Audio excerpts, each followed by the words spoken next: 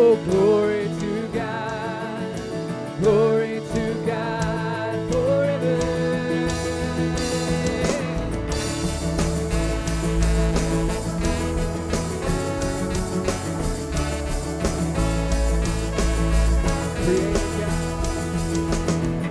Creator God, you gave me breath so I could praise your great and matchless name.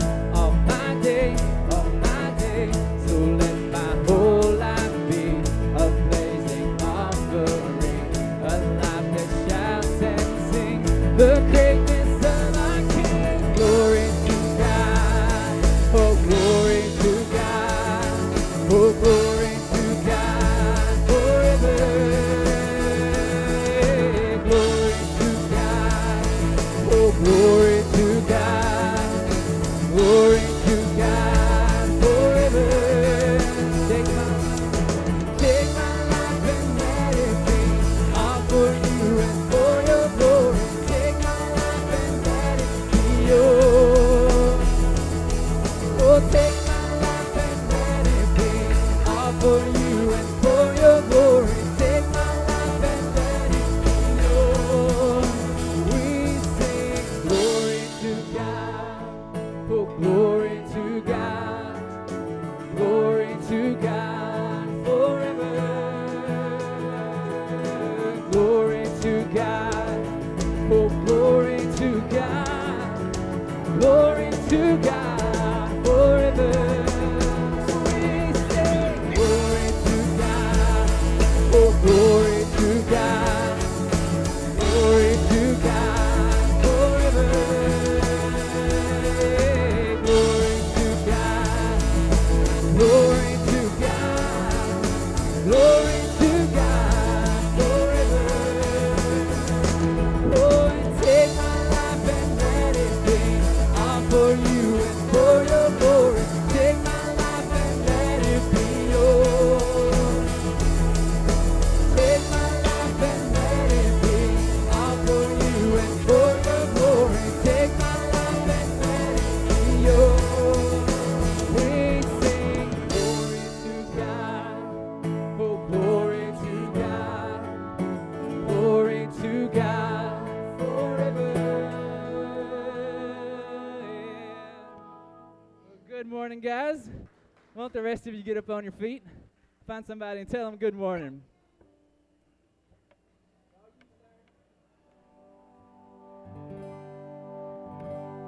Before creation breathed its first breath, and all it was to be was not yet.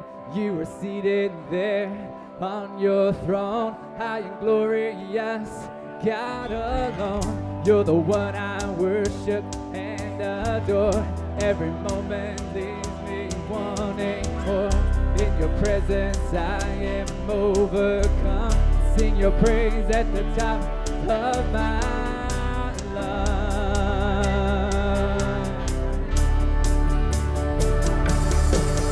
Oh, yeah. You are God, the great I am, holy, eternal King, and yes, you are God, Yahweh. Oh, and we stand in awe of you.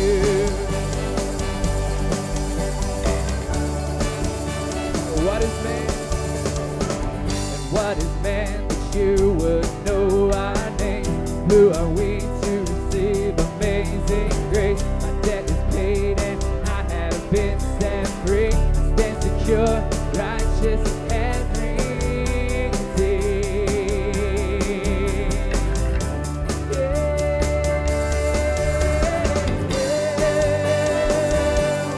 You are God, the great I am, holy, eternal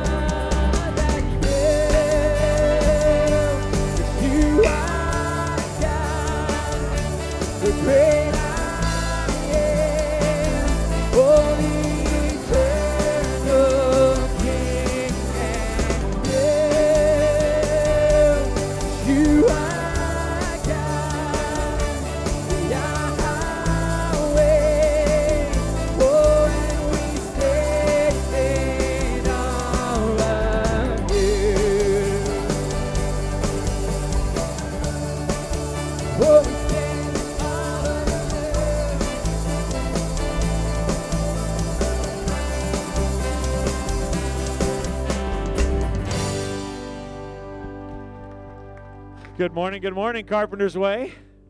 It is good to see you this morning. Welcome back. Welcome home. If you're visiting with us, we're glad to have you here with us this morning. If you would grab your worship guides, I have some things that I want to highlight this morning. We had a team leave Friday for Madagascar, and that is off of the lowest part of Africa. It's a small island. It's about a 2-hour flight from Johannesburg. It is a wonderful country. Impoverished, one of the greatest, most impoverished nations in the world. Tori Alverson was there as our missionary for 2 years, and she took a team back. There's an orange worship guide insert in the worship guide, and it has a list of those who went. 5 of our family are there right now, and flying to an island where they'll be living in the jungle for a few days and then doing some city work and sharing Christ with folks and encouraging believers there. So we want to definitely be in prayer for them as they are away, so please do that. Also want to highlight the white insert. Our missionary focus for this week is Lawrence Owens' ministry. It's prison ministry in Diboll. It gives explanation of what it is there. Please be in prayer for them. That is a phenomenal ministry. It not only reaches men and women for Christ, but disciples them, and then even teaches them how to teach and do ministry. So we want to be in prayer for them. So please take note of that. Put it on your refrigerator so you pray for them on a regular basis and all. A couple other things I want to highlight. For those of you who have been visiting Carpenter's Way, I know we got a lot of folks on vacation and out. But if you're watching on the internet and you're going to be around on the 24th of July, 2 weeks from now, we're going to have our next Carpenter's Way 101 class. That's how you become a member of Carpenter's Way. Or you get more information. In the library, we meet from 9:30 till about 11:45-ish in the morning. We have child care going on for those of you with kids, but you'll meet all the elders and all the pastoral staff and get a chance to hear why we do what we do and what we believe and all that stuff.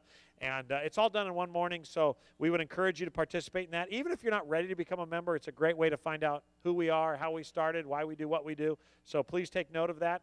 The only other thing I want to highlight right now is I want to encourage you to be involved in our Bible studies. We've got men's Bible study every Tuesday morning, and then every Sunday night, Robert Grimes, our missions pastor, leads a video-based discussion on culture and context of Scripture. It's in your worship guide. It's under the title, "This Study is for Everyone." It is called "So the World May Know" by Ray Vanderlaan. He shows about a 15-minute video and then leads a discussion on why that's relevant and where in Scripture that's found. Hopefully, as we've walked through Scripture together, and for those of you who are new to Carpenter's Way, we basically go verse by verse through sections of Scripture. But as we walk through, I hope you begin to understand the value and significance of context. It is very, very important to really understand what the author and the writer is saying and what the Lord wants to say to us. So that's a very, very important study. That does it for the announcements this morning. Please take some time to read through your worship guide. Lots of interesting stuff there. I'm going to ask our ushers at this time to come forward as we prepare for our offering, and we will commit our service to the Lord. And again, we're glad you're with us. If you're watching on internet, you're still part of our family this morning, and our hope and our prayers, we encourage you. We're going to be wrapping up this morning our study through the book of James, and then next week we're going to start another study in Jonah, the Old Testament book of Jonah, and that's going to be probably a 4 or 5 week study. I know most of you don't believe I can do it in 4 or 5 weeks. I could have done it in 1 if I wanted to, but I choose not to. So we'll start that next week. Thanks for being here. Glad to have you online with us, and our hope and our prayers, we can encourage you. Father, we love you. That's cool, but the most important thing is that you love us, and you loved us even before we knew who you were and of your mercy and grace. Father, we live in a time, not just in our country, but in our world, where hate seems to reign. Religion hates other religion. Race hates other race. Countries hate other countries. And Father, America, the United States of America, is no longer united, but is having our own issues. Father God, I ask you to heal our land, heal our world through your Son, Jesus Christ. Dialogue alone, understanding alone will not solve our problem. Violence will not solve our problem. Only love and peace through a relationship with Jesus Christ will. So I pray you'd raise up our church. Not the white church, not the black church or the Mexican church, but the body of Christ. Not the religion of Christianity, but Jesus Christ, the body of Christ inhabited with the Holy Spirit. That we would be the temple of the Holy Spirit, a temple of peace, a place where people come to find hope when they're hopeless. I pray for us as a church, Father, that we would be welcoming and loving to each other, to the lost, and that the reputation of this church will be that we are a friend of sinners, that we ourselves have been overwhelmed with the mercy and grace that God has shown us. And so, Father, heal our land through your body. Heal our country. Heal our community. Heal our families. And I pray, Father, that we as a church this morning would proclaim the goodness and mercy of our God to anyone and everyone who wants to hear, regardless of their socioeconomic status, their heritage, or the color of their skin. We commit our service to you. We commit our hearts to you, and we ask you to speak to us this morning. In Jesus' name, amen.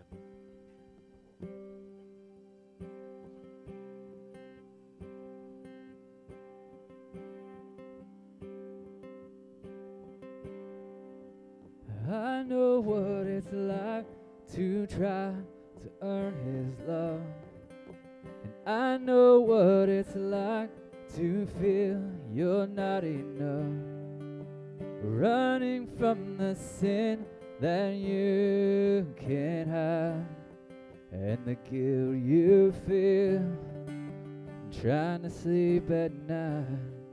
He came and found me at my very worst.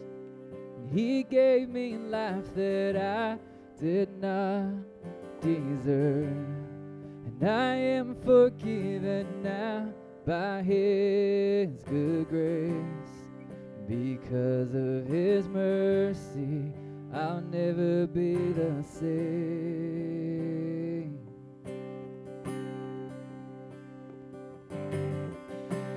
This love unending, this grace amazing. My heart is singing, worthy of all of my praise. Yes, you are worthy of all of my praise. His love is perfect and it's so complete. I didn't have to earn what he's given me. I am adopted, saved by his blood. Jesus, my Savior, will always be enough.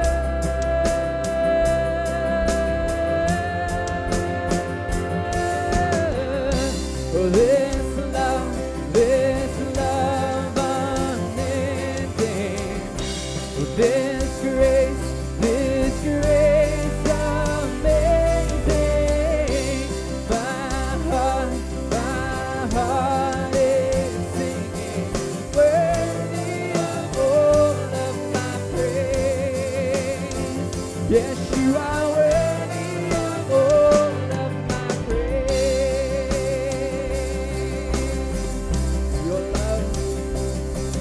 Your love is unending. It will never run out. Your grace is amazing, and I never have to die.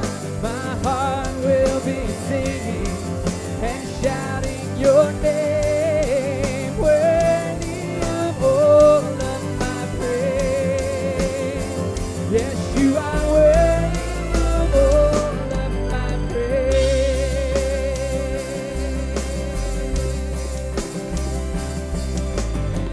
For this love unending. Oh, this grace amazing. My heart is singing, worthy of all of my praise. Yes, you are worthy of all of my praise.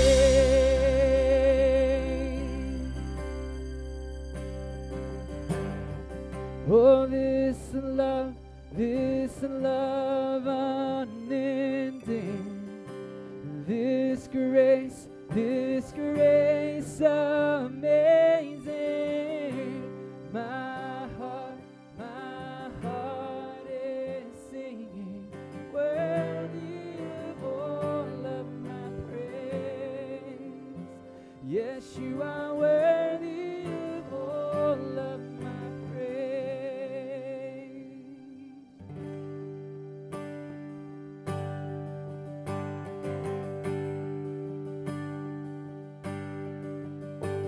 Oh, I've heard 1,000 stories of what they think you're like, but I've heard the tender whisper of love in the dead of night, and you tell me that you're pleased and that I'm never alone.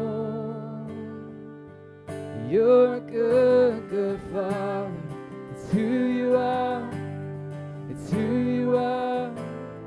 It's who you are. And I'm loved by you. It's who I am. It's who I am. It's who I am.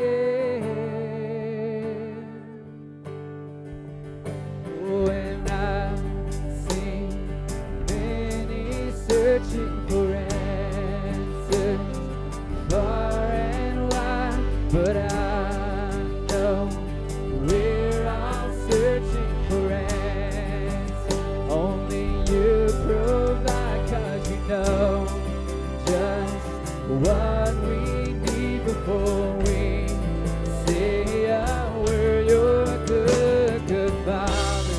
It's who you are. It's who you are. It's who you are. And I'm loved by you. It's who I am. It's who I am. It's who I am. 'Cause you are perfect in all of your ways.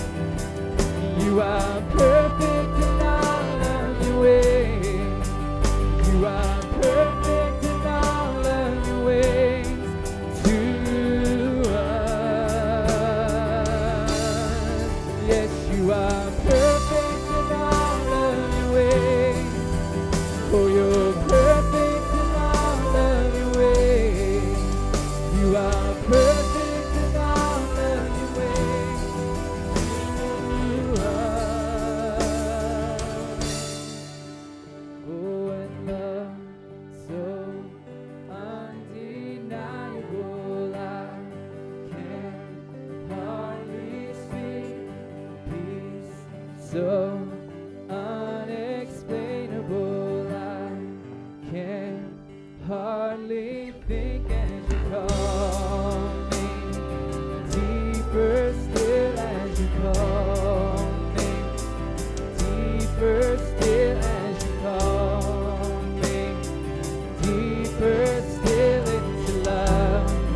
Love, love. You're a good, good Father. It's who you are. It's who you are. It's who you are. And I'm loved by you. It's who I am. It's who I am. It's who I am. You're a good, good Father. It's who you are. It's who you are. It's who you are. And I'm loved by you. It's who I am. It's who I am. Who I am. You're a good, good Father. It's who you are. It's who you are. It's who you are. And I'm loved by you. It's who I am. It's who I am. It's who I am.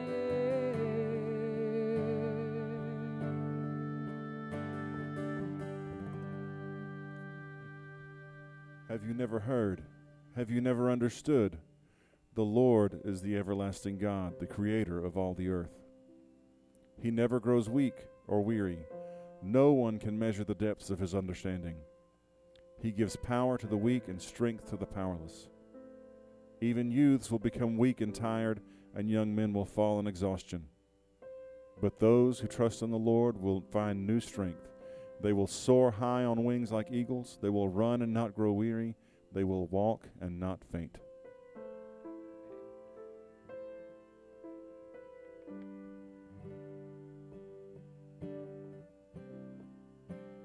Who is like our God, who spoke and there was light, and saw how it should be?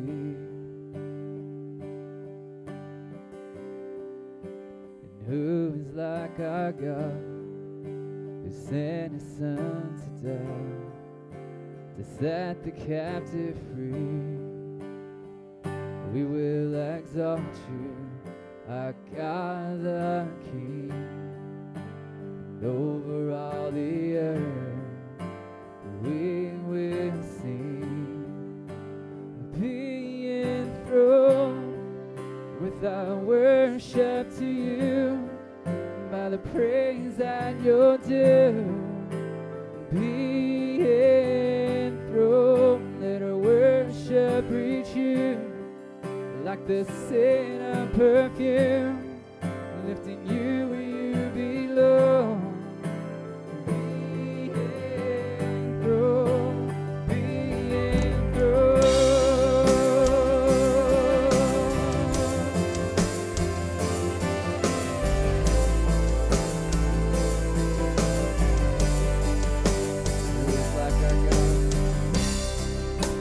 Who is like our God? Strength beyond compare, and love that knows no end. Who is like our God, the ever-reigning King, and always faithful friend? We will exalt you, our God the King, over all the earth.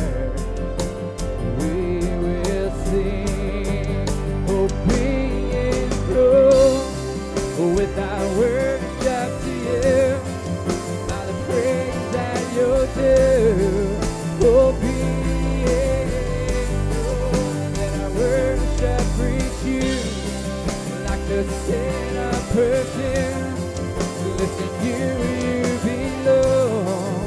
Oh, be enthroned, and over all our suffering, over all our fear, and over every sickness, and over every sin, and over all of our desires, and over all our dreams. We exalt you high, oh Lord, we enthrone you high, King. We enthrone you high,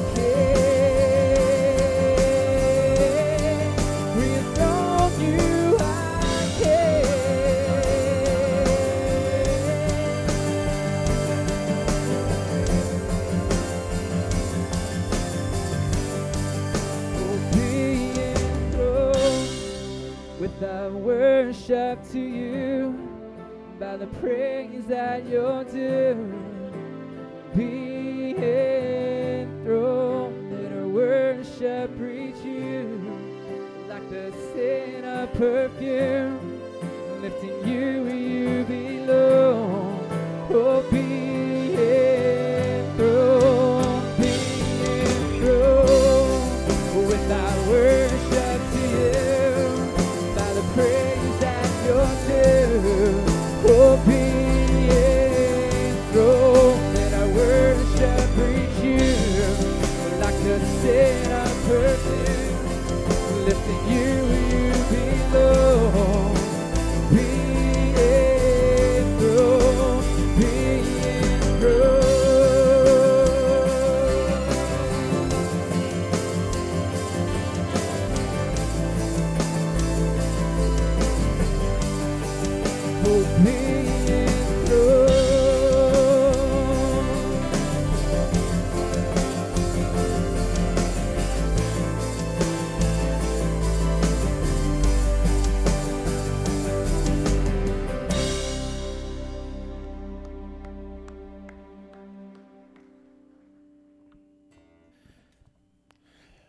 Do you realize what you just sang? Be enthroned. I mean, it's a call for God to be the king of our lives. It's actually, we just sang that we want him to be king over our desires, our dreams. Man, I tell you, it's been an amazing week. Another amazing week in our country. And we are a very divided nation. And it is sad that after the videos and the shootings, whether it's of cops or of black folks, everybody goes back to their corner and screams about love while shouting hate. And the church is in the middle of it. What a time to study Jonah. Man, I'll tell you what. You know, it's going to be fun. It's going to be a lot of fun because Jonah's funny. I mean, he is a pouty little servant of the Most High God. And he does not want to go to these people he doesn't like. And I'm hoping it's encouraging. I've been laughing my way through it for about 3 weeks now. It is incredible just how silly this little man was. It's deserving of its own VeggieTale video. Sometime I'm going to have the guts to play it on a Sunday morning. But you know, I think we have this idea of reaching people wrong. I think we have to like them while we minister to them. And I think that's wrong.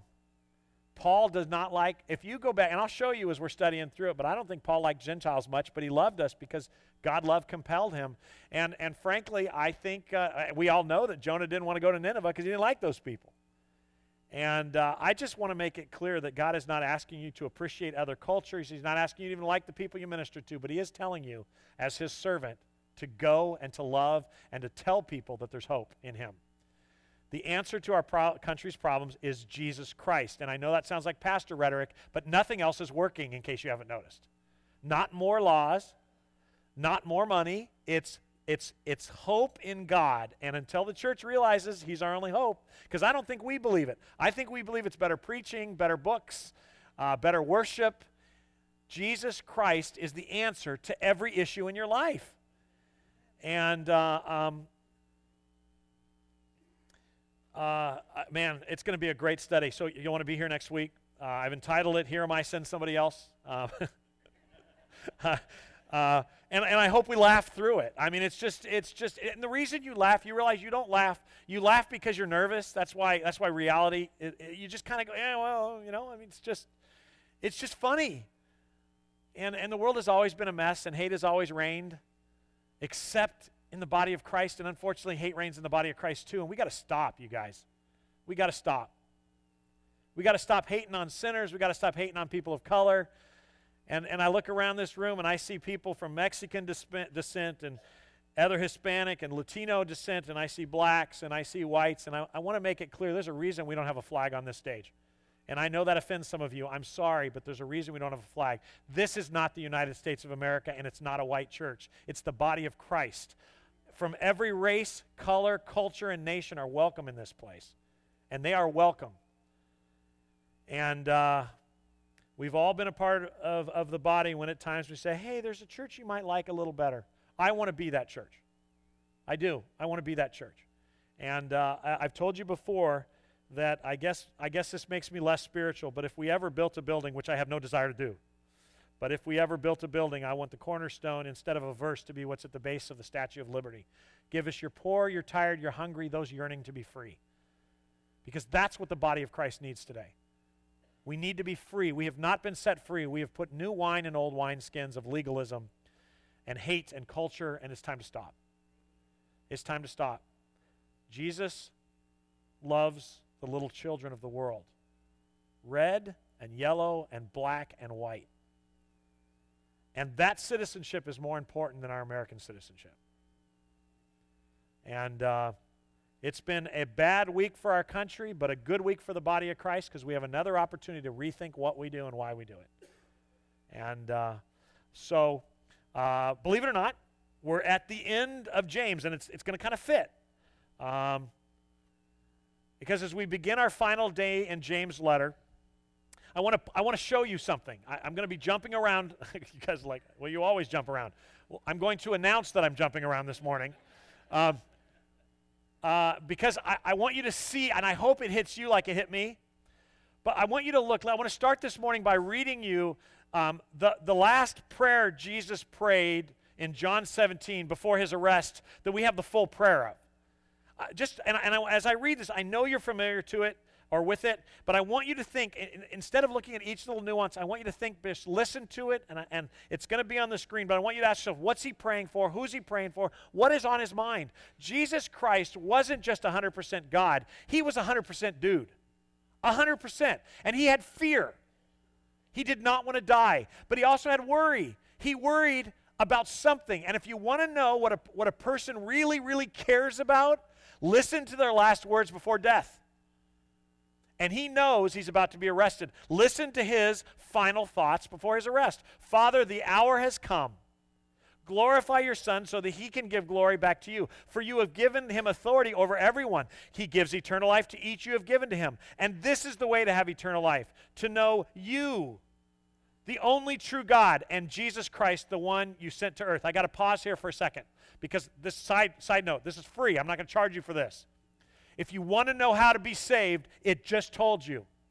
How did Jesus feel about salvation? Did you have to be a member of a Baptist church? Did you have to be baptized in a Church of Christ? Did you have to be married in the Mormon church? How does a person get saved? Jesus is talking to his daddy. And if anybody knows how people get saved, it's Jesus and his daddy. And he says, and this is the way to have eternal life, to know you, the only true God, and Jesus Christ, me, the one you sent to earth.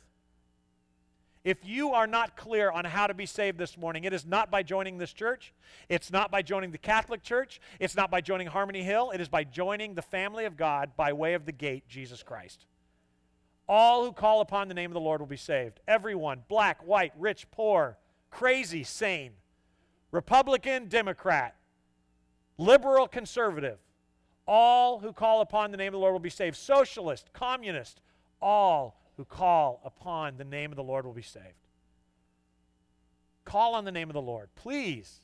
You don't have to die in your sin. You do not have to face the judge and deal with your sin. Please call on the name of the Lord. Well, how do I do that? Stop being stupid. Call on the name of the Lord. Quit asking people to walk you through. It's a relationship. You want to talk to God? Talk to God. Talk to him. Tell him what your need is. I'm in trouble. I'm scared of facing you. Remember me. Save me. Forgive me. Do you know what his answer will be? Okay. Okay, the God of the universe, the judge of all men. Okay, I will. Okay. But Pastor, you don't know what I've done. All right, then you don't want to be forgiven. He knows what you've done. Accept it. It's a gift. Okay, I'll stop preaching here. No, I won't. I'm sorry. Verse 4, I brought glory to you here on earth by completing the work you gave me to do. Now, Father, bring me into the glory we shared before the world began. I have revealed you to the ones you gave me from this world. They were always yours.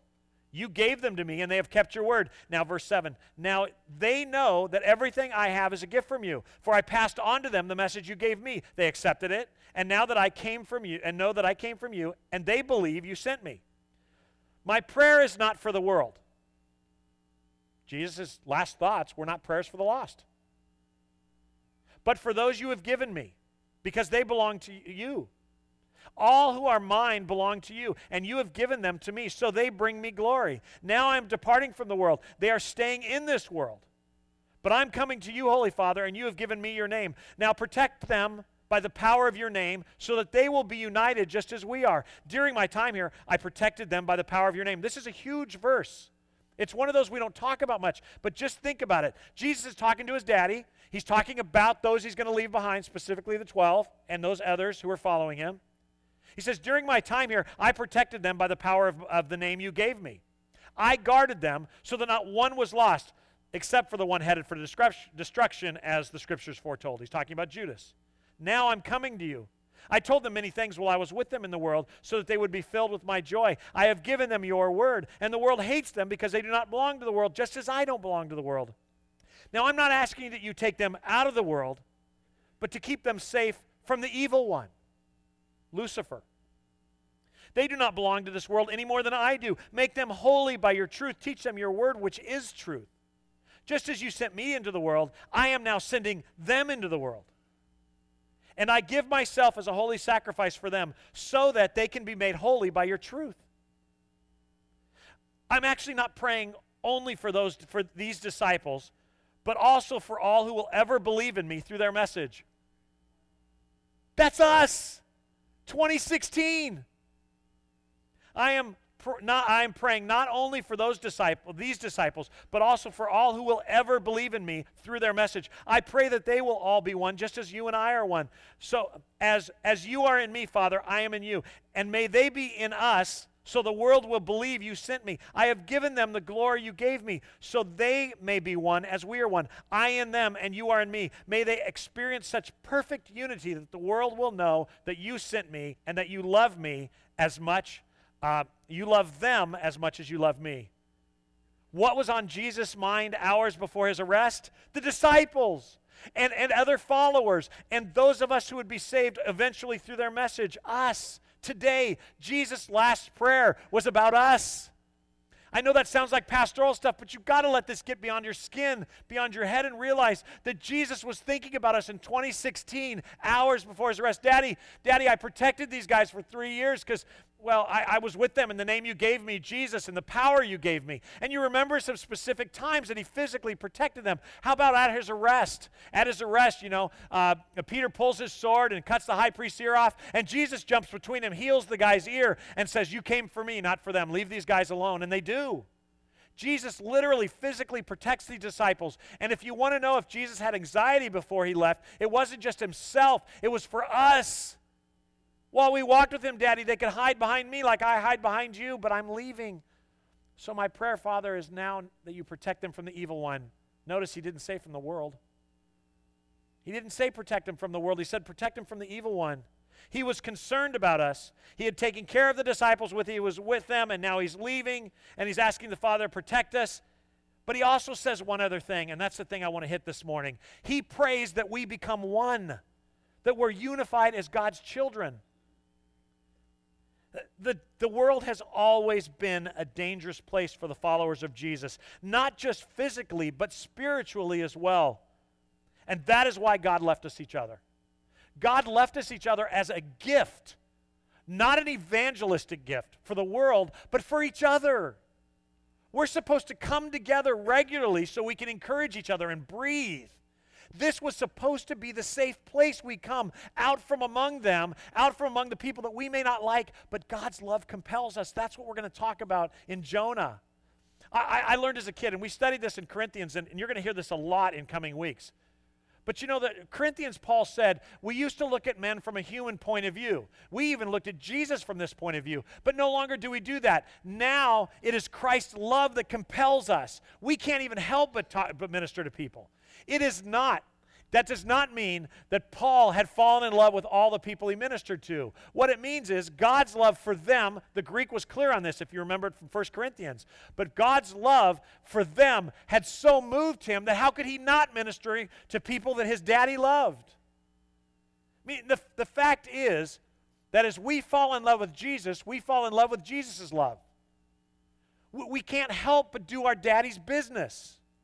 And he left us here to do his business. There's this wrong thinking that I've got to like every culture and every mindset and every thought that people have before I can minister to them. You are not offering them your culture. You are not offering them your mindset or your wisdom. You are offering them the wisdom of God through Jesus Christ. And we forgot that in the church. As we have moved away from the simple message of the gospel, for all have sinned and fall short of God's glory.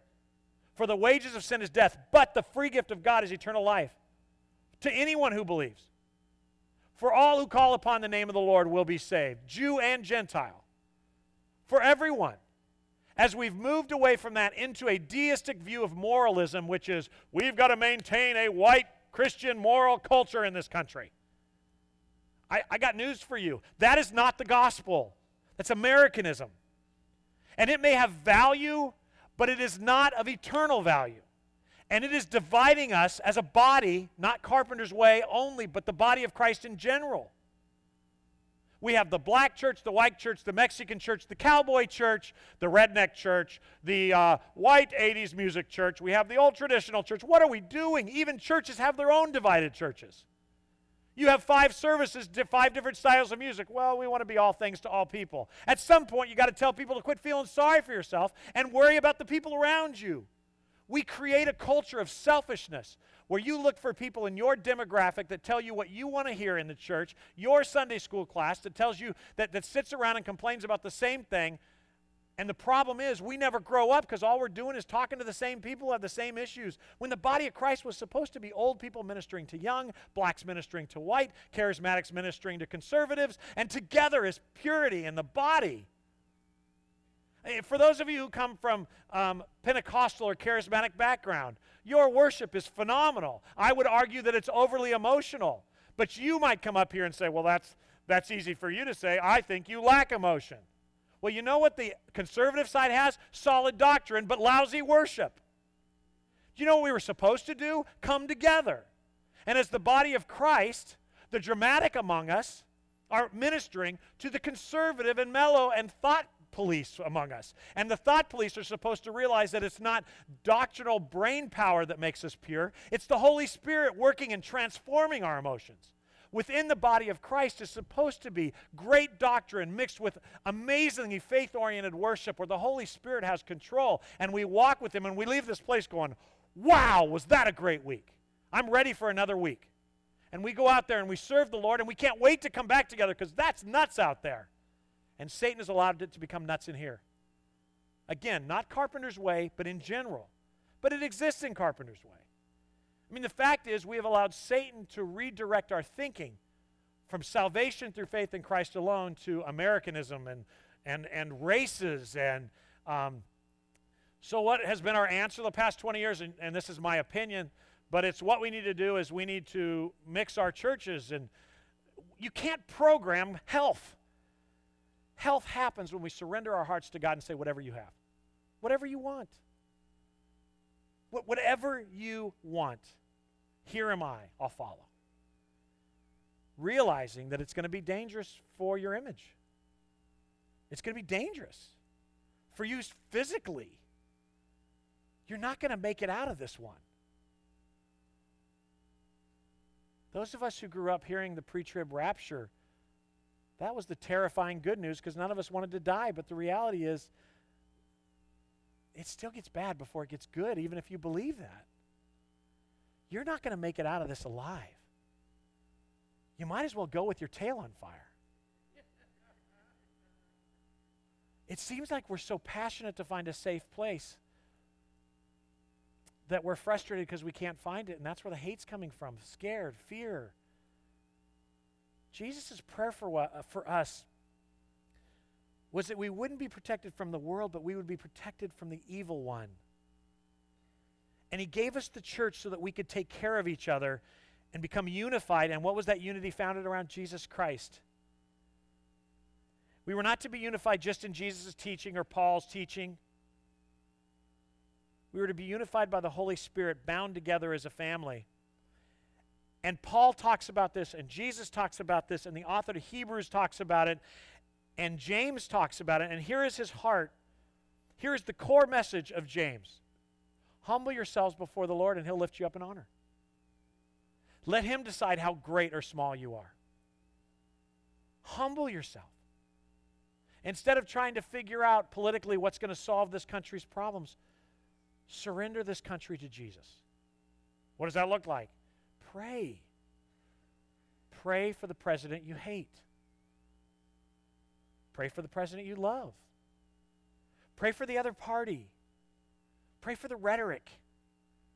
Pray for Jesus' will to be done on earth as it is done in heaven. Pray that you are part of the solution and not part of the problem. Pray that your tongue will be under the control of the Holy Spirit. Pray that your heart will be circumcised to be like God's. Humble yourselves before the Lord, and He'll lift you up in honor. This is what James wanted from his readers and us, not just to control our tongue or to pray more, but to actually submit every part of our lives and bodies to the Lord, realizing that that will change everything we do and how we think, knowing that at the right time He would lift us up and honor us. frankly, we forget because we cannot get our minds around Paul's exhortation in 1 Corinthians 2:9. That is what it says, no eye has seen and no ear has heard and no mind imagined what God has prepared for those who love him. We can't fathom heaven because we're too busy living here on earth. We no longer fellowship with God. We fellowship with God's servants through a video series or a book study. And that won't make you long for God. It will make you excited about knowing about God. I love Beth Moore, but she's not the Savior. I love John MacArthur, but he's not right on everything. I love Louis Giglio, but he's not going to make me close with Jesus. He's just going to make me excited about what Jesus is like. If I am going to have a good relationship with Julie, I can't go and move up into Ohio with her mother. That would be a bad decision. I may learn a lot of facts about Julie from her mother, but if I want to love Julie, I got to spend time with Julie.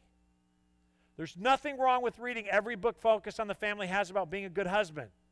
But if all I do is fill my mind with facts about being a good husband, it doesn't help me fall in love with Julie. Nothing wrong with having all the facts of Christendom, but if we individually, are not growing close in our relationship with the Lord, we are not falling in love with Jesus, we are falling in love with Christianity, and that's dangerous. Because Christianity is defined differently, except for the message, in every church you attend. It's not Jesus-centered, it's church-centered, and we need to get back to Jesus-centered. We need to realize that what is coming 10 seconds after our death is unimaginably amazing. It is hard for us to get our minds around and apply what Paul says in 1 Corinthians 6:19 and 20. Don't you realize that your body is the temple of the Holy Spirit who lives in you and was given to you by God? You don't belong to yourself, for God bought you with a high price, so you must honor God with your body. It's hard for us to fathom the depth and sincerity and implications of Jesus' word in Luke 9:23 when he looked at his followers and he says, if any of you wants to be my follower, you must turn from your selfish ways, take up your cross daily and follow me. The truth is, James' whole point in all 5 chapters is simply reiterating what Paul said in Romans chapter 12, verse 1. In Romans 12:1 he said, and so, dear brothers and sisters, I plead with you to give your bodies to God because of all he has done for you. Let them be a living and holy sacrifice. James said it this way, James 4:10, humble yourselves before the Lord, and he will lift you up with honor. It's all the same thing. Pick up your cross and follow me. Make your life a living sacrifice. Humble yourself before the Lord. This is a theme throughout the New Testament for the child of God. It isn't become great, become moral, stop sinning. It's become surrendered. And sin, which is a fruit of who controls our flesh, fades away. You've been singing about this since you were a child. Turn your eyes upon Jesus. What's the next line?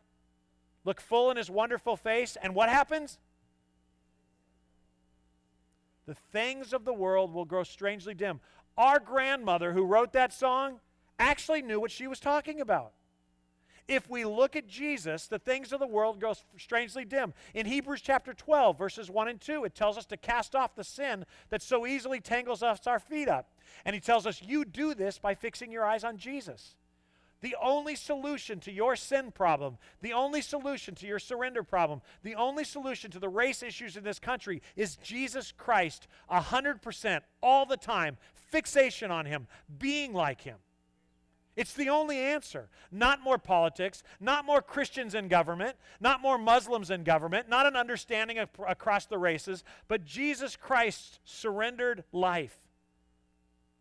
It is hard when we're down here facing the scary stuff of life to try to balance out taking care of our children yet trusting the Lord with them, though.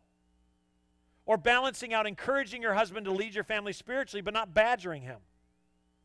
Or trying to figure out that fine line of trusting the Lord with your health but also trying to get the perfect doctor to help you with your illness. It is difficult to know how to trust God and balance out trying to get the job where you make enough money to provide for your family, yet listening to Paul tell us to be satisfied where we find ourselves. Oh, and how about knowing that God is in control of our country and world, and even if it's on fire around you, learning to trust Him, even in a country that allows us to participate in dialogue and that is sometimes angry and hateful and infuriating. And then there's sin, knowing and believing that you've been forgiven completely, but fighting the urge to fall back into sin that actually makes us feel good. It is so hard to trust Him. In fact, I would say it's almost impossible. And so James wrote this for us in last week's text, because it's impossible on your own. Are any of you suffering hardships? You should pray. Are any of you happy? You should sing praises. Are any of you sick, or a better translation, weak in faith? You should call for the elders of the church to come and pray over you, anointing you with oil in the name of the Lord. Such a prayer offered in faith can heal the person who's weak in faith. And the Lord will make you well. And if you have committed any sins, you'll be forgiven. James says that your struggles and victories to the Lord, send them to the Lord, take them to Him, get to know Him, walk with Him. And when you become overwhelmed and weak in faith, you're to run to the leaders of your church for prayer and encouragement. I didn't get into this last week because we were talking about everything around it, but even the oil referred to here, the anointing oil, isn't a reference to ceremonial oil or spiritual oil. It's a reference to massage oil. You're actually supposed to, if you're weak in faith, run to the elders or the pastors of the church. We have 7 elders, so that they can lay hands on you, encourage you, not go, what's wrong with you? But actually encourage you, massage you. We're not going to do that, so you're going to have to do it emotionally. Encourage you and say, here, it's okay. Hey, go take your family to lunch. It's going to be okay. You see, this here was not evangelism, or supposed to be. It was supposed to be where beat-up warriors for the king, the children of the king, come back together and go, I am so tired. Where we get a little bit of context on the crazy. We get reminded that that's the Shadowlands, but this is taking time each week to look into the real thing. That this is real, that's temporary. We need that. And James is reminding us and begging with us, go to God with your difficulties. Humble yourself before Him. Go to God when you're having a good day. But if that still becomes overwhelming and you just are struggling, go to the elders. And in case you're not clear, the elders, or most of them, are up here at the end of service every Sunday. That's why we don't stand at the door. Because we want to pray for you. We want to minister to you. We want to encourage you. But you know, there's a lot of reasons I don't do an altar call at the end of the service. And one I want to be really clear about, I haven't said it much, because I want to make it more difficult on you. You see, the truth is, we have made it so easy, and it is easy to come to Jesus, but the truth is, you got to want this. Everybody wants to get away with their sin. But there's a lot of us that are still killing ourselves with our sin. And the truth is, you need to humble yourself if you're struggling in faith, whether you're an elder or not, to say, I need you to pray for me. I'm really struggling with doubt right now. That's why we're here. That's why we're here. That's why Jesus was concerned about our unity. You see, we're supposed to be so encouraging to each other, so unified, so building up that the world looks at us and goes, I want to be a part of a club like that. Well, you have to understand, this isn't the Optimist Club, or it isn't, in one of these other clubs. The thing that makes us unified, it's Jesus Christ, and it is pretty crazy. Because we got liberals and we got conservatives, and we separate them by the aisles. We put them on opposite sides of the room. We got people who see different things theologically. We got tongue speakers and we got non-tongue speakers. But the one thing we have in common is salvation through faith in Christ alone. And the Holy Spirit comes in and transforms us. This is supposed to be the place we come and be refreshed, including the members of the clergy. We're supposed to come in here and we're supposed to be built up by each other. Theoretically, the pastor's supposed to be able to say, I'm struggling with my faith. I'm having a hard time. And instead of people going, oh my gosh, our pastor's struggling, the world's coming to an end, we go, let's pray for him. We can't do that. I know, unfortunately, having been here 12 years, you have to listen to stories over and over and over again. Too bad. But Martin Luther, the story about the young parish priest I've told you before, I love the story. He tells a story about a young parish priest who gets his first parish, and I don't understand how the structure of the Catholic Church works, but basically he has a drinking issue. Well, he doesn't have a drinking issue. He just drinks too much. And he gets in trouble because of it in the community. And so early one morning he goes in, he gets busted, and he decides that they're going to kick him out of his parish. So he goes in early in the morning, like 3 or 4 in the morning, to get his office stuff and leave. And as he goes in, he boxes everything up, and as he's walking out, there are the deacons who run that church. And he says, look, I know you got a lot to say to me. The fact is I'm leaving. You don't need to say it. I've made a fool of you and me and God, and I'm sorry. And the deacons surrounded him and said, Father, we're not asking you to leave. We're asking you to stop drinking. You see, that's family. That's family. That's what God created us to do. We all struggle with drinking, whatever it is, whether it's overeating or it's self-medicating. You can have your own thing. Some of us it's anger, some of it's political, some of it's drinking. Fill in the gap. I mean, some of us is self-righteousness. But the reality is we come together so that we get to know each other and we build such close, intimate, personal relationships so we feel supported, so that when we go off the wagon, and we all do, we have people that love us enough to say, I'm not asking you to leave, I'm asking you to knock it off. And we're going to hand your wife a bat and she's going to hit you back. That's what this is supposed to be. That's why Jesus prayed for unity. See, he didn't really pray that we were protected from the world. He prayed that we were protected from the evil one. And you know why? Because we're supposed to take care of each other. We protect each other from the world. We do. By the way, and a side note of that, not everybody is welcome into the worship time. I want to be clear. That's why we don't have a sign that says everyone welcome. Everyone is not welcome. Lost people are welcome, witches are welcome, homosexuals are welcome. As long as anybody doesn't cause distraction from what God is doing. It doesn't matter if you're a Baptist or Catholic or Methodist or homosexual. You can come, just don't cause a distraction. If you cause a distraction, we will ask you to leave. If you refuse to leave, we'll ticket you with a trespassing and you're not ever going to come back. It's not that complicated. If you don't think we're serious about it, we've got a cop in the entryway just to make sure that happens. We don't want to do that, but this is not a free-for-all. This is where the body of Christ comes together and says it's going to be okay. We're going to make it. It's going to be just fine. It doesn't feel like it's going to be fine. It's still going to be fine. You see, that's what faith is about. If we all thought it was going to be fine, we wouldn't need faith. If God just showed me what he was going to do, if he gave you the roadmap, you wouldn't need faith. Sometimes God says, I'm going to keep you blind for a reason. You need to trust me. I'm the dad, you're not. Get to the back seat of the car and put your seatbelt on. Well, I don't like this ride. I know. I didn't like it either. I don't like the place you're taking me, the neighborhoods you're taking me. Jonah, you're going to Nineveh. Okay, so here's the deal. I will serve you as long as I don't go to North Lufkin. You might as well walk there. Because our God isn't asking our permission to use his property.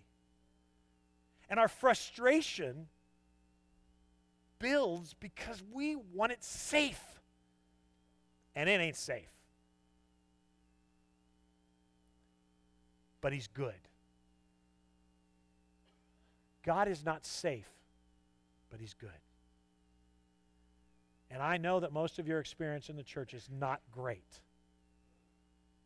So change it. This is our last shot. And you're learning what God gave us each other for. Change it. Stop complaining. We had a garage sale this weekend. Oh my gosh. Okay, I'll tell you about that on Wednesday night. You need to come on Wednesday night. That's when I tell all my junk. We got to spend an hour and a half yesterday just ministering to a young couple. And I'd have never been able to have any encounter with this couple if they hadn't come to our garage sale. Every time we have a garage sale, it's the last garage sale we're ever going to have. How many of you are garage sailors? I just want to know. How many of you do that? Go garage sailing. Could you do me a favor from now on? When it says 7, could you show up at 7 and not 4:30, please?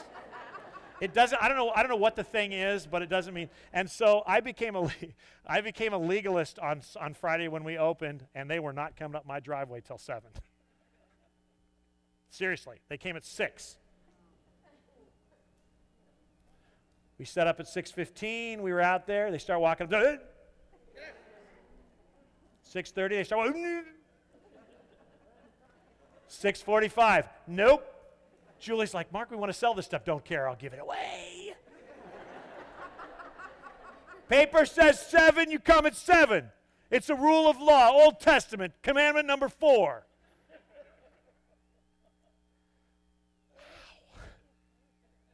I told Julie, and I shouldn't tell you this. This is a Wednesday night truth, but I'll tell you, it's a confession. I told Julie, I actually think I'm better than all these people. Lighten up, I'm kidding. I should never have said that. Can we delete that?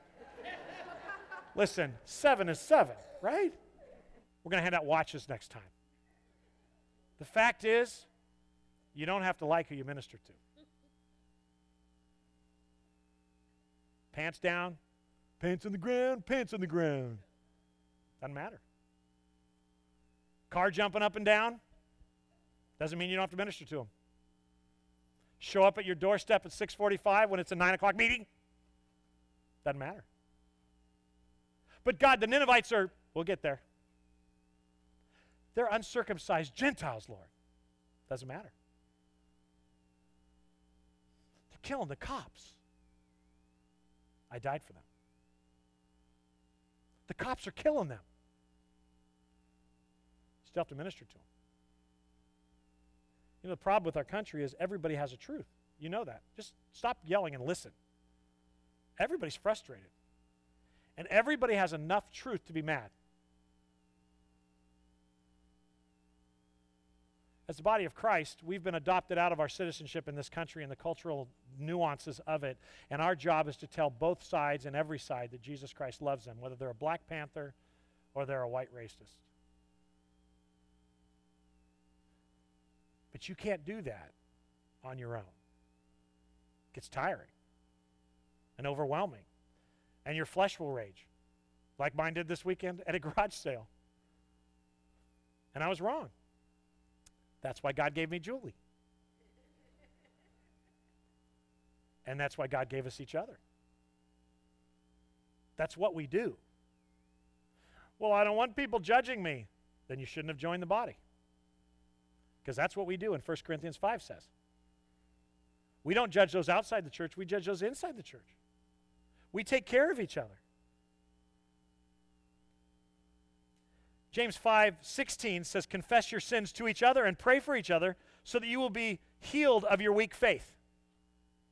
The earnest prayer of a righteous person has great power and produces wonderful results. Now, I know some of you are going, well, you preached this last week. Okay, let's go to this week's verses, 19 and 20, the last 2 verses in this book. My dear brothers and sisters, if someone among you wanders away from the truth and is brought back, you can be sure that whoever brings the sinner back from wandering will save that person from death and bring about forgiveness of many sins. This is the community we have been adopted into. We're family. And you as a member are to seek comfort from our daddy. When you're struggling, you're to run to him. When you have a good day, you're to celebrate with him. And when you are weary in your faith and you just can't go to him anymore, where you just are so weak, you're having a hard time, and you're beginning to wonder if this is all foolish, you then go and you seek the encouragement of church leadership. But beyond that, we are to be so involved in each other's lives on a regular basis that we are constantly building each other up, confessing our sins to each other. You can tell each other stuff like I just did. I confessed something that happened this weekend. You're supposed to be able to have such good relationships with each other that you can do that with each other, which, by the way, is why we as a church have decided to break this group down into small groups. Those aren't Sunday schools, those are little churches. Our women's Bible study groups aren't just little Bible study groups, they're relationship groups. And our men's Tuesday morning, that's a relationship group. And you'll notice we don't do a lot of church-wide events. When we do, those are relationship building events so that we can see each other. But the real action doesn't happen in here, the real action happens in there. Because then you get to know each other. And you don't even have to always talk about spiritual things. You can laugh together, you listen to each other share in Bible study class, and you giggle and people share about their lives. But all of a sudden you'll start noticing that Barbara Haley isn't acting how Barbara Haley normally acts. She seems a little bit down. So you give it a week and you just pray for her and you think, and then 1 week turns into 2 and 2 turns into 3, and eventually you go, hey Barbara, you doing okay because God put you together at the mall. That's exactly how this works. You've had it happen. And you say, are you okay? You just seem kind of down. Yeah, Jim has been at the doctor and we just found out he's got cancer. That's not true. I'm making this whole thing up. Sorry, Jim. But you find out, and she says, I'm really struggling. I've been teaching Bible study all these years, and I don't get this one. This is not a program. This is a family. What we do here right now is set the agenda for the rest of the conversation for the week. That's all we do. That's all my job is. And then we leave this place to have that conversation, which is why most of our Bible studies go in and they discuss what we talked about. Because I want you to disagree with me. I want you to say, I think he's wrong here, with one rule. You got to back it with Scripture. Can't just make stuff up. Too much of that going on in the church.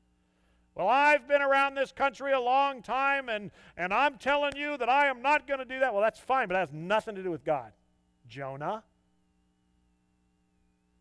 That's why we gather. Because this isn't just a happy gathering. It's a confronting, it's a comforting gathering.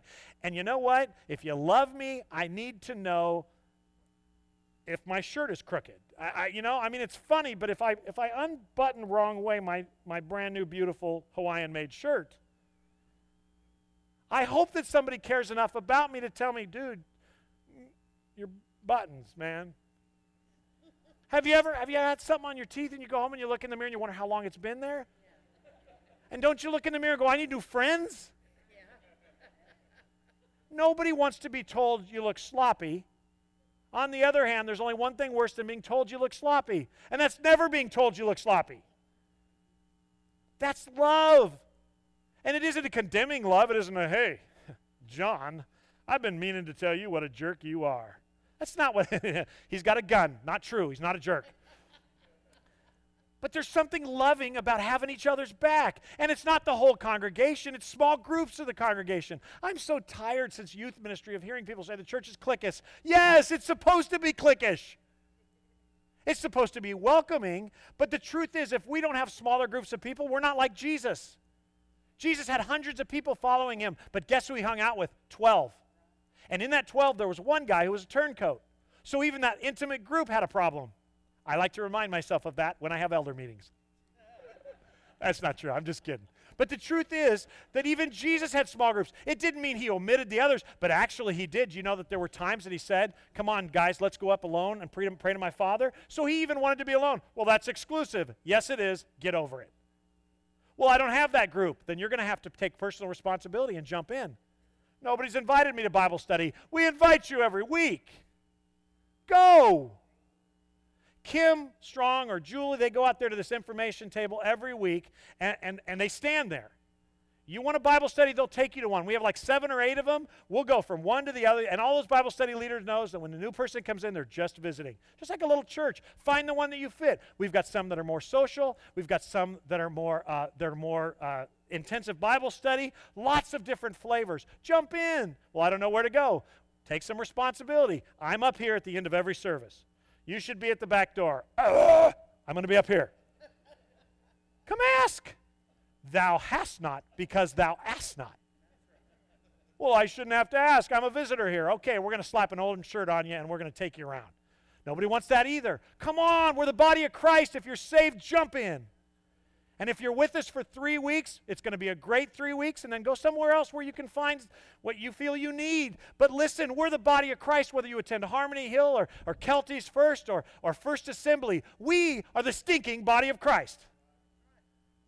We're not a black body. We're not a white body. We're the body.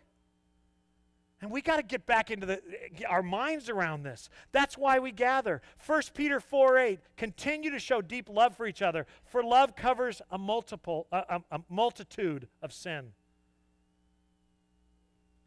A couple things. Let me get technical about this because there'll be questions in Bible study. If you see somebody, what these verses, and I'm going to ask Chris if you jump back to James 5:19-20. Let me read it to you again, and I want to go through some things from the Greek because it's important. My dear brothers and sisters, if someone among you wanders away from the truth and is brought back, you can be sure that whoever brings the sinner back from wandering will save the person from death and bring about the many forgiveness of sins. If you see somebody wandering away, losing their hope or joy or becoming weary in the journey, the instruction is go get them.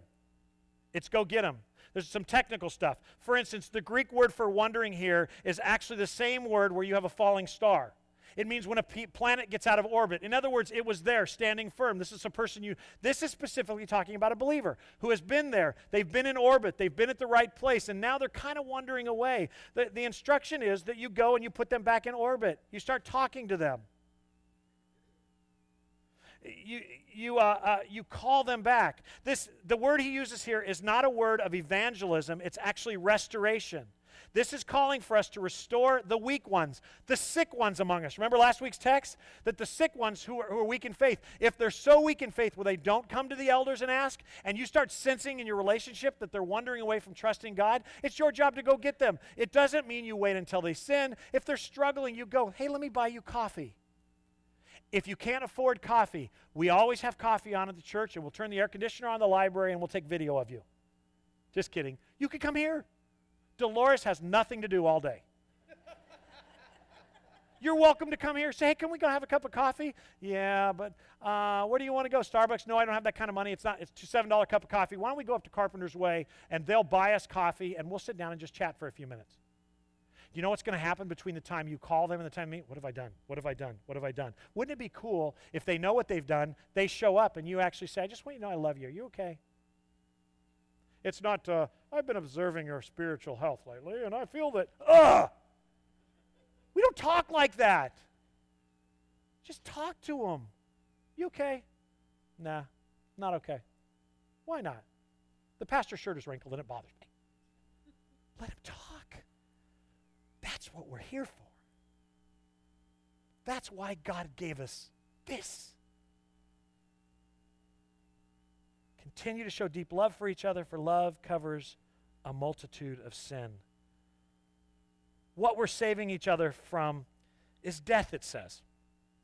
But this isn't judgment, it's death. You know, the wages of sin is death. We all know that, but the free gift of God is eternal life. Sin still causes death, even for the believer. Do you know that? Ask a pastor who's caught in adultery, or the wife who's caught in adultery. It destroys the marriage. It's death.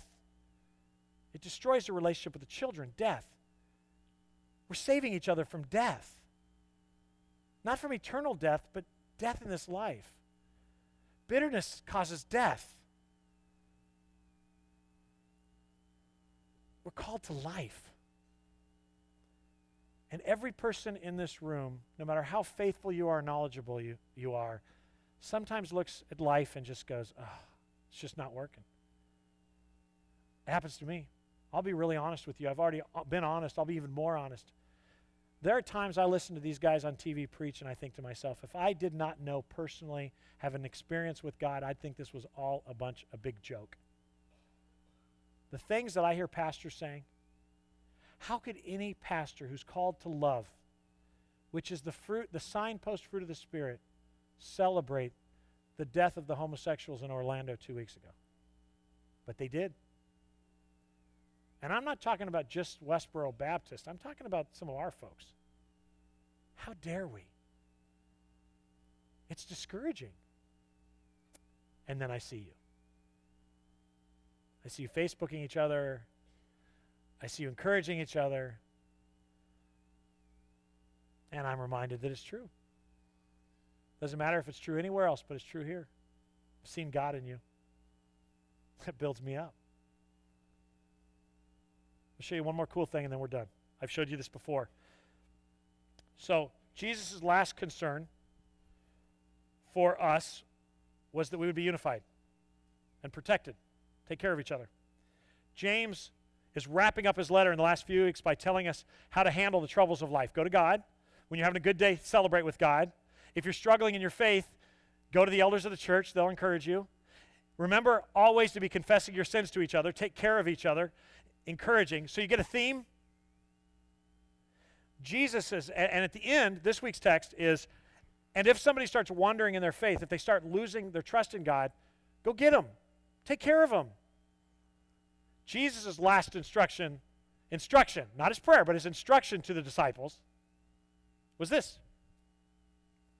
Jesus got up from the table, took off his robe, wrapped a towel around his waist, and poured water in a basin. Then he began to wash the disciples' feet, drying them with the towel that he had around him. When Jesus came to Simon Peter, Peter said to him, "Lord, are you going to wash my feet?" Jesus replied, "You don't understand now what I'm about to do, but someday you will." In other words, there's a lesson here beyond dirt and feet. You're not going to get it, but you're going to get it soon. Jesus replied, "You don't understand now what I'm doing, but someday you will." "No," Peter protested, "you will never wash my feet." Classic Mark move. Little bit over the top. Thank you for laughing. That is a personal friend that laughed at me. "No, you will never wash my feet." Jesus replied, "Okay, but unless I wash you, you won't belong to me." Then Mark replied, "Then wash my hands and my head as well, not just my feet." Just in case you're not clear, this is not about dirt, it's about sin. You get that? Jesus replied, Mark, you silly little boy. A person who's been bathed all over does not need to wash except for his feet to be entirely clean. And you disciples are clean, not all of you. For Jesus knew who would betray him. That is what he meant when he said, "Not all of you are clean." After washing their feet, he put the robe on again, and here's where you need to pay special attention. We've talked about this before, but it's hugely important. This is the last lesson that Jesus gives the disciples for each other. Do you understand what I was doing? You call me teacher and Lord. You're right, because I am. And since I, your Lord and teacher, washed your feet, you ought to wash each other's feet. I have given you an example to follow. Do as I have done to you. I tell you the truth, slaves are not greater than their master, nor is the messenger more important than the one who sends the message. Now that you know these things, God will bless you for doing them. In case you're not clear, what Jesus was teaching them to do is watch each other's back and clean each other's sin off their feet. They were not dirty. They were not unclean. They were not going to hell. They had been washed by the blood of Christ. They were saved. That's not the question. But the reality is we walk through life, our feet get dirty. We doubt. We question. We deny Christ. Remember Peter? We get stupid. That's why we need each other. And it's not this, you better knock it off. It's, come on, we can do this. Only 40 years left. In light of eternity, it's not that great. No eye has seen and no ear has heard what the Lord has for those who earnestly seek him. We wash each other's feet. We take care of each other. That's why God invented this. And his last prayer before his arrest was about that. And his last instruction before going to the garden to pray that prayer was telling them, take care of each other. And James' last instruction to us is take care of each other. Go to God, but when that's not helping you and you need somebody with skin on, go to somebody else. Go to the elders of the church. Take care of each other. And if somebody runs because they're so discouraged and you see them getting discouraged, go get them, bring them back, love on them. The final instructions were not go reach the lost. It was make sure you take care of the found. Because when we do that, we can't help but tell the lost about Jesus. We invite them to join us. I know this sounds crazy for evangelism, but we're supposed to have such unity and such love and such care for one another that the world is looking in going, I want some of that. Well, the only way to get some of that is to be adopted into our family. Well, how do I get some of that? By accepting his offer through his son to make you adoptable. Do you get it? That's so far from what we do. But it is what we're called to do. Last story, then I'm done. A pastor out of Tyler, I have his name written down. Greg Locke, I think is his name. Don't know him. But he had a message this week that I thought was powerful. He told a story, and I wanted just to steal the story and make you think I was that good, but I'm not. So I'm giving him credit, and you'll never hear his name again. The preaching rule, by the way, is the first time you quote somebody, you have to say, as Greg Locke says. Second time is, as I've said in the past. And then the third time, it's like, as I've always said. That's how that works. So he's now had his credit. So if I ever tell this story again, it will be as I've told you before. But there's a story about a teacher who puts on each desk in her class a cut-up page of a magazine and a roll of tape. And the kids come in and they sit down and they look at their desk, and the teacher says, here's what I want you to do in today's class. That is a picture of the world, and I want you to take those pieces of paper, and I want you to put them together and tape them together, and I want you to put the world back together. And then I'm going to teach you about the problems of the world and how you can make changes. So the kids go at it. 5 minutes later, a little boy walks forward, and his picture's all together. She is blown away. He takes it up to her, and she says, that is very good. You did a great job. How did you do that? And he says, well, ma'am, On the other side of the page, I realized that there was a picture of a man, and if I turned it over and didn't do the world, but if I did that man, I put it together really fast. It wasn't hard at all. You want to know how to solve the world's problems? Take them to Jesus. But before we take them to Jesus, we got to believe Jesus is the answer. And how do we know if we believe Jesus is the answer? The fruit of your life. That's what James is about. James isn't about helping you control your tongue. James isn't about actually helping you to pray better. It's not about getting you to stop sinning or getting you not to treat people in prejudice. It's actually not doing that at all. It's actually saying you're doing these things. And the reason is because you have a divided heart. I'm begging you to humble yourself before the Lord. Go ahead and put it up there, Chris. I'm begging you, humble yourself before the Lord, and he will lift you up. That's the application of James. It's not control your tongue. It's not all the things. And I think it's ironic that most of the Bible studies about James tells us 10 things that we need to change in our life, and it almost completely ignores that, or it puts him as one of the 10. And I'm here to tell you this morning, God doesn't want 10 things from you. He wants one: surrender. You want to control your tongue? You want me not to be prejudiced to people who come to my garage sale an hour and 15 minutes too early and knock on my door? I may have a little bitterness just yet. It isn't control your tongue, Mark, because I'm still going to be mad underneath the surface. It is humble myself before the Lord and realize that every one of those people are an opportunity to share the goodness of God with them. You want to go to Nineveh when you don't like Ninevites? Humble yourself before the Lord. It's the answer to every question. If you don't know him this morning, the only question you've got to answer is, what are you going to do about your sin if you die in it? Jesus Christ said, I'll forgive you. That's all you need to worry about this morning. But if you're the child of God, you don't need to worry about how much sin you're committing. You don't need to worry about that. If you're committing a lot of sins, that actually is fruit of another problem, and that is that you're not surrendered. It's not complicated. James isn't complicated, and I'm glad we're done with it. Because now we need to go, here am I, send somebody else. It's going to be fun. If we can get this right, it's going to make that a whole lot easier. Okay? You with me? Let's tar and feather him. Jeff Bonnet isn't here, so you have to wait 2 weeks. Come on, you guys, we can do this. We've got the Holy Spirit in us. You are the temple of the Holy Spirit. When your flesh wants to fight politics, let the Holy Spirit take over and talk about Jesus. Talk about Jesus. They're going to think I'm a religious nut. Yeah, you are. Father, we love you. We thank you for loving us. Father God, I pray that you would transform our hearts, our lives from the inside out. And help us, Lord, one moment, one second at a time, to love each other and spur each other on to love and good deeds. In Jesus' name, amen.